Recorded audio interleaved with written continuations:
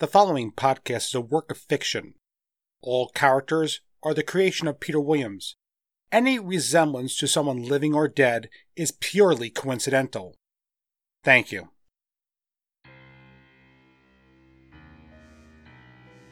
Another Tentacle Tuesday has dawned, and today we enter the Labyrinth.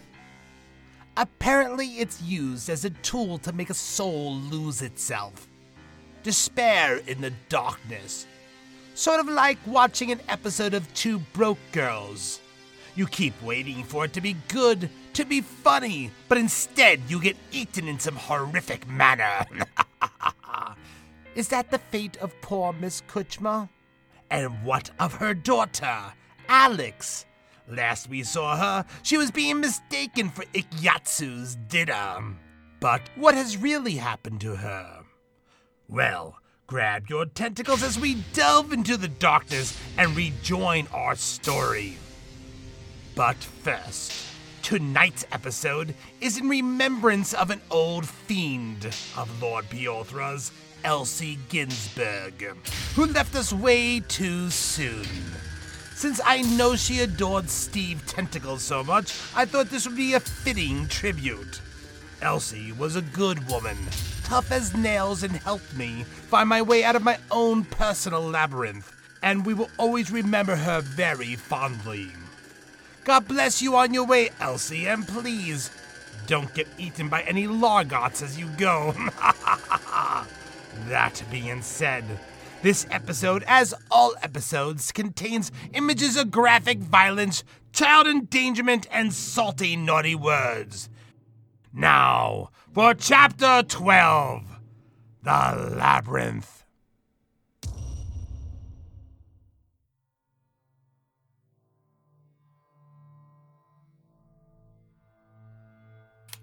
Wendy Thomas grabbed firmly onto the hand of Ms Kuchma and pulled. "Come on," she said. "Your daughter's this way." "Come on, you old hag," she thought to herself. "Why are you hesitating?" She could see the increased aura of blue and purple surrounding the elevator. He is coming. She pulled harder, remembering what her mother had said before she sent her here. Claire Thomas held high the mason jar and shook it, awakening the sleeping spirit inside it.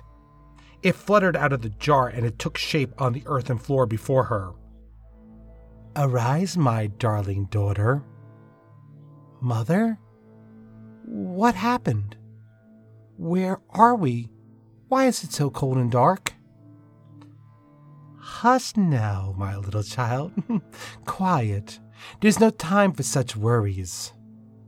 "But, Mother, where's my body? What have you done?" I did nothing, she snarled. It was that Kuchma child that bewitched your brother, making him turn on us for a norm, a stupid human girl. Wendy's memory was foggy, but she did remember the girl, the birthday party, and... Her mother continued.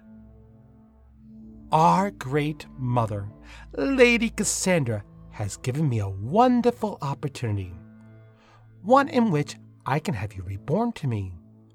You do want that, right?" Knowing better than to disagree with her mother. "Of course, Mother." "Lady Cassandra," Claire continued, "has told me that we'll have a chance to get revenge on that awful Miss Kuchma. You see, she's delightfully suffering at the hospital. It appears one of our servants has managed to mortally wound her, and her soul, in despair, has separated itself from her body." "You mean she's like I am now, Mother? Right?" "Yes, my clever girl, that's right." "What is it you want me to do, Mother?" "I need you to distract her. Tempt her into the labyrinth. Once there, her soul will become lost and we can take her body for our own purposes." "I see, Mother." "I mean, Wendy." She grabbed her daughter by the ethereal link that they shared, as if grabbing her by her own dress. Even though neither Wendy or the dress were corporeal, she pulled her in close so that their noses touched, and then she emphasized her point. "You understand, right, my darling daughter?" "Yes, Mother." I have always done what you wanted. Mrs. Thomas released Wendy and she fell back. Out of habit, Wendy brushed herself off, even though she wasn't really there anymore. Oh, and Wendy, what now, Mother? She projected her thought. She could see a man with a blue aura and amethyst eyes carrying a girl getting onto an elevator. Something about the man terrified her.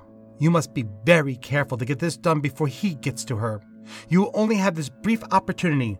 Once he arrives, he'll be able to see you and destroy you. Now go! You literally have no time to lose. The ding of the elevator snapped her back and she could see his aura bursting through the air. Terrified, she gave one last hard yank and managed to get Ms. Kuchma beyond the gate. She gulped. She could see one of his eyes looking straight at her as the gate closed, and a voice echoed into the nothingness of the labyrinth. It said, "Josephine, don't!" Josephine looked back briefly as a swirling mass of light collapsed in on itself, barely conscious of her own actions. She looked at the hand of the little girl in the black dress. "Where are we?" she asked, trying to comprehend her surroundings. Tunnels of thought and light swirled like vast tornadoes, branching off in every direction, accompanied by a low, buzzing noise. "This is the labyrinth, the in-between of life and death," Wendy said, trying to explain, trying to appear kind. "I don't think I should be here," Miss Kuchma replied nervously. "Too late for that, lady. You're here, and if you don't want to get eaten, you should stick with me." "Eaten?" She looked around nervously, half expecting some drooling beast to be breathing down her neck. "Yeah, by the Largot." "The who?" "The Largot. They're man-sized, fly-like creatures with bat wings. They roam the labyrinth, looking for lost souls to consume, the same way flies eat a rotting corpse to keep the world clean of the dead." "And?" Miss Kuchma gave her an inquisitive look. Wendy was growing frustrated with this woman's lack of understanding. "Well, you're a lost soul, so you should stay close to me." Although Wendy sounded confident, she too had to be concerned about the Largot. They would eat anything that moved, and she, although she was more spiritually aligned with those creatures, she didn't belong here any more than Miss Kuchma, and to the Largot, food is food. The buzzing grew slightly louder, and she could hear the clicking noises they make to communicate to each other. Wendy pulled Miss Kuchma deeper into the swirling tunnels. The walls gave off a low moan. "Come on, lady." She just had to pull her deep enough so that she'd be lost and confused, and then she could abandon her. Miss Kuchma's fragile state was evident. The constant buzzing from the Largot and the low moaning sounds emanating from the walls had her skittish. She held onto Wendy's hand as if her life depended on it. "I really don't feel good," she muttered to Wendy, who immediately scolded her. "For crying out loud, lady, you need to toughen up." "I'm sorry." "Sorry won't cut it here." Then came the sound of a singular heartbeat. It pulsed all the way through the labyrinth, making Wendy stop. She could sense something. Someone else had entered the labyrinth. They were coming. "What's wrong?" Miss Kuchma asked. She hadn't heard it. "Nothing, lady," she snapped. "We just need to hurry." Wendy picked up the pace. "That's right," she kept saying to herself. "A little further, a little deeper." They turned the corner into one of the millions of intertwining sections. Good. One more of these and... Something flew over her shoulder and landed directly in front of them. A crow sat there staring at them. In particular, it was staring directly at Wendy. "Is that one of those?" Miss Kuchma began to ask. She was terrified of the unseen Largots that buzzed just outside of their sight. But as she spoke, the crow began to transform, its body lengthening, its wings forming into arms, and its feathers wrapped around a woman becoming a long black dress, her amethyst eyes never moving off of Wendy. Wendy let go of Miss Kuchma's hand and backed up. I'm just... The woman said nothing as she slowly began to march towards them. Miss Kuchma backed away as well, the intensity of her stare so fierce. This woman was terrifyingly beautiful. Wendy now turned and ran away at top speed, heading back into the tunnels that had brought him here. Miss Kuchma cried out, "Wait, little girl, wait! Don't leave me here!" The woman raised her hand and pointed directly at Miss Kuchma and in a commanding voice spoke for the first time. Don't move. Who are you? A friend. I'm so confused. That little girl. Then the woman smiled. Ms. Kuchma sensed a dread falling away by the warmth of it. Trust me, Josephine, when I say she didn't have your best interest at heart. She extended out her hand and placed it on Miss Kuchma's shoulder. I'm Maggie. I'm here to take you back. Will Alex be there? She asked. I can't promise you that, but that is our hope, our plan, Maggie said, trying to reassure her. Then they heard a scream in the distance. What about that little girl? Oh, she'll be fine. She's a lot more cunning than she looks. But the Largot. Josephine, she brought you here to abandon you, to leave you, for them to feed on you.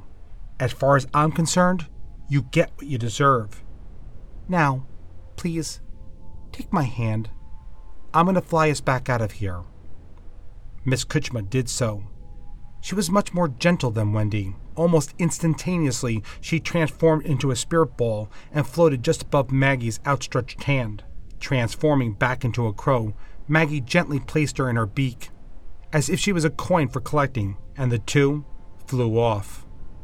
Crouching nearby, Wendy looked on in horror. Mother would not be pleased. She had hoped her fake cry would have been strong enough to tug at the heartstrings of that old hag, but to no avail. Taking a deep sigh, she stood up and backed away from where the crow had opened the doorway back out of the labyrinth. She herself didn't have such skill or strength. She would have to leave the old-fashioned way. Damn it, Mother, she grumbled to herself. As she turned to go, she bumped into something tall, hard as stone. It made a buzzing noise and clicked loudly as it reached down towards her. This time, Wendy really did scream. Alex Kuchma stared up at the impossible, a tower hanging in the sky, its stone staircase spiraling around it until it hung in a vast emptiness. How did it float there? How did you reach it? It was as if it was a part of an incomplete jigsaw puzzle. She could almost picture some giant hand placing the pieces. The beast that she had been following was now directly underneath the tower. She wondered what it would do next. The wind picked up, making her shiver. She wrapped the warm gray trench coat around her and watched as the slate-colored moon rose, filling the horizon. It was cold, so cold. Her mind scurried with unanswered questions. How did she get here? How long had she been here? What had happened to her? The last thing she remembered was a kind voice speaking to her, calling to her as it wrapped a great trench coat around her in the living room of the Thomas house. She remembered watching him as if outside herself, as he picked her up and carried her out of the darkness. But she could only watch him go. She was still there, still sitting on the stone floor. She tried calling out to him, but her voice sounded wrong, distant, echoey. She looked down at herself. She seemed to shimmer in a bluish-white light. The coat, somehow it stayed with her. Getting up, she began to follow the man, and then froze. It wasn't the bodies that frightened her. Somehow, they didn't seem real, like wax dummies in some twisted macabre panorama. She looked up at Michael's sad face. He was so empty. It was cruel. Whoever did this was so cruel. But this wasn't what made her stop. She sensed something. She sensed she wasn't alone. Someone was watching from within the shadows, almost with a childish glee, delighted in the demonic setting she had found herself in. Swallowing hard, she backed away from the archway. Whatever or whoever it was like an intense pressure coming from the front of the house, pushing her back into the living room. She began to feel sick, to feel wrong. As it approached, the shadows seemed to dance in delight. Then her heart dropped as she remembered that thing. She quickly pushed the memory away. She began to panic. Was it coming back? How did she escape it? The wall of pressure began to increase as two red saucer-shaped eyes gleamed in the archway. She backed further away from it, looking, feeling for a place to hide, until she realized she was up against the opening for the fireplace. Could she? The flames had long gone out.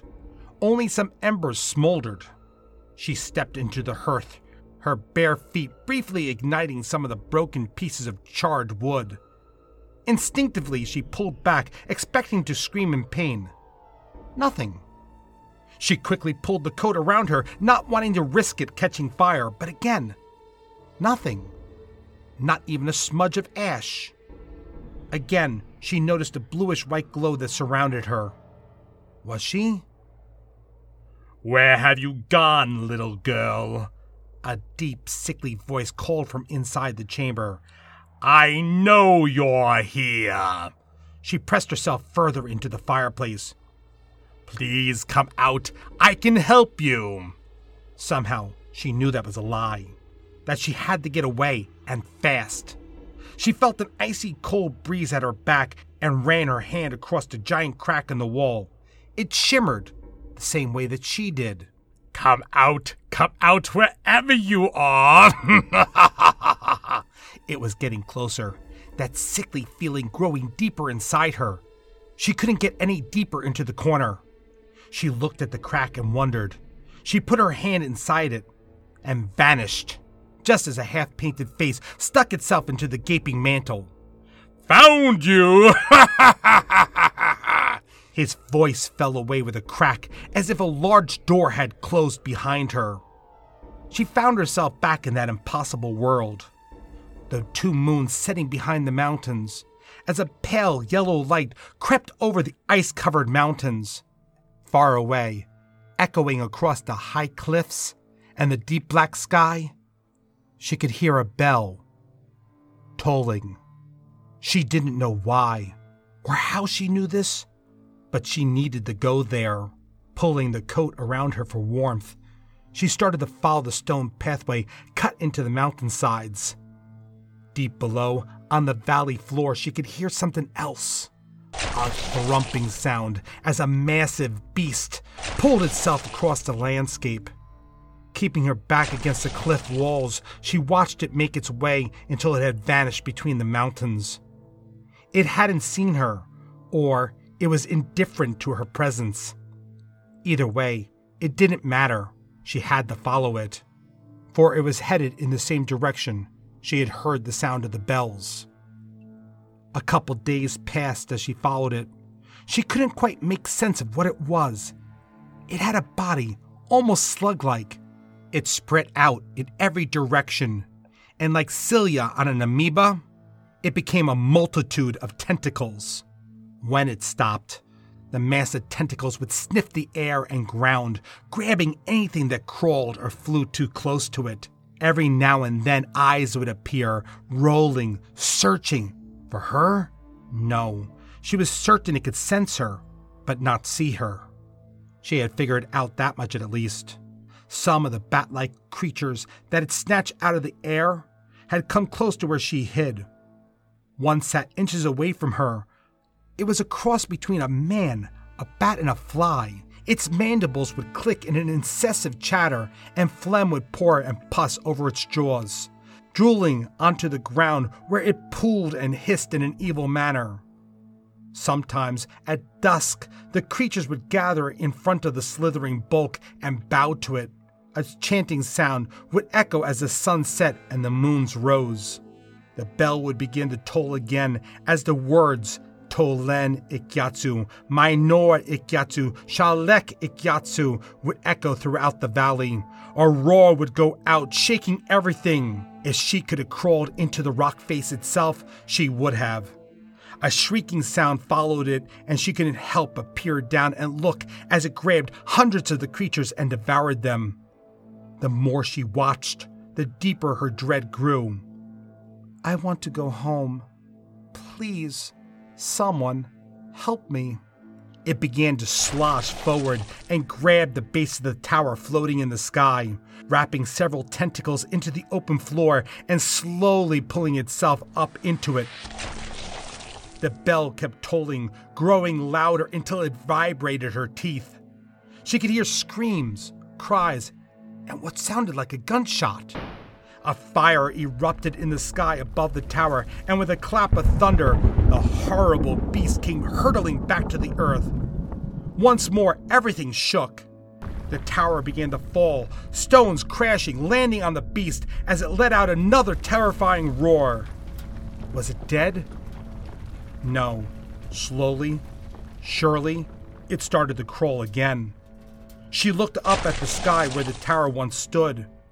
Briefly, she saw something else. Almost like a swirling mass of light before dissipating into the darkness. And for the first time since finding herself here, she had found hope.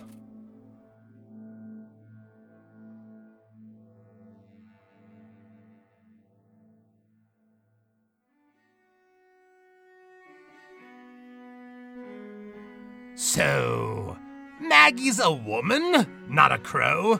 I'm so confused. How is that? And why is that? I guess that's part of another story. One I will endeavor to tell you on another day. More importantly, she rescued Ms Kuchma. And Wendy, did you become dinner? It's never a good idea to wander the labyrinth on your own, my dear. And Alex, surprise, surprise, your soul is wandering in between where Ikyatsu crawls. What did you see that gave you hope? And does that mean there's still a chance to rescue you from this dark realm? So many questions, so many possibilities. But now, all the pieces of this puzzle have been laid out before us as we slowly start heading for our inevitable conclusion to this story. Don't worry, children, we still have several more Tentacle Tuesdays to go before that. So tune in next week for Chapter 13, Escape.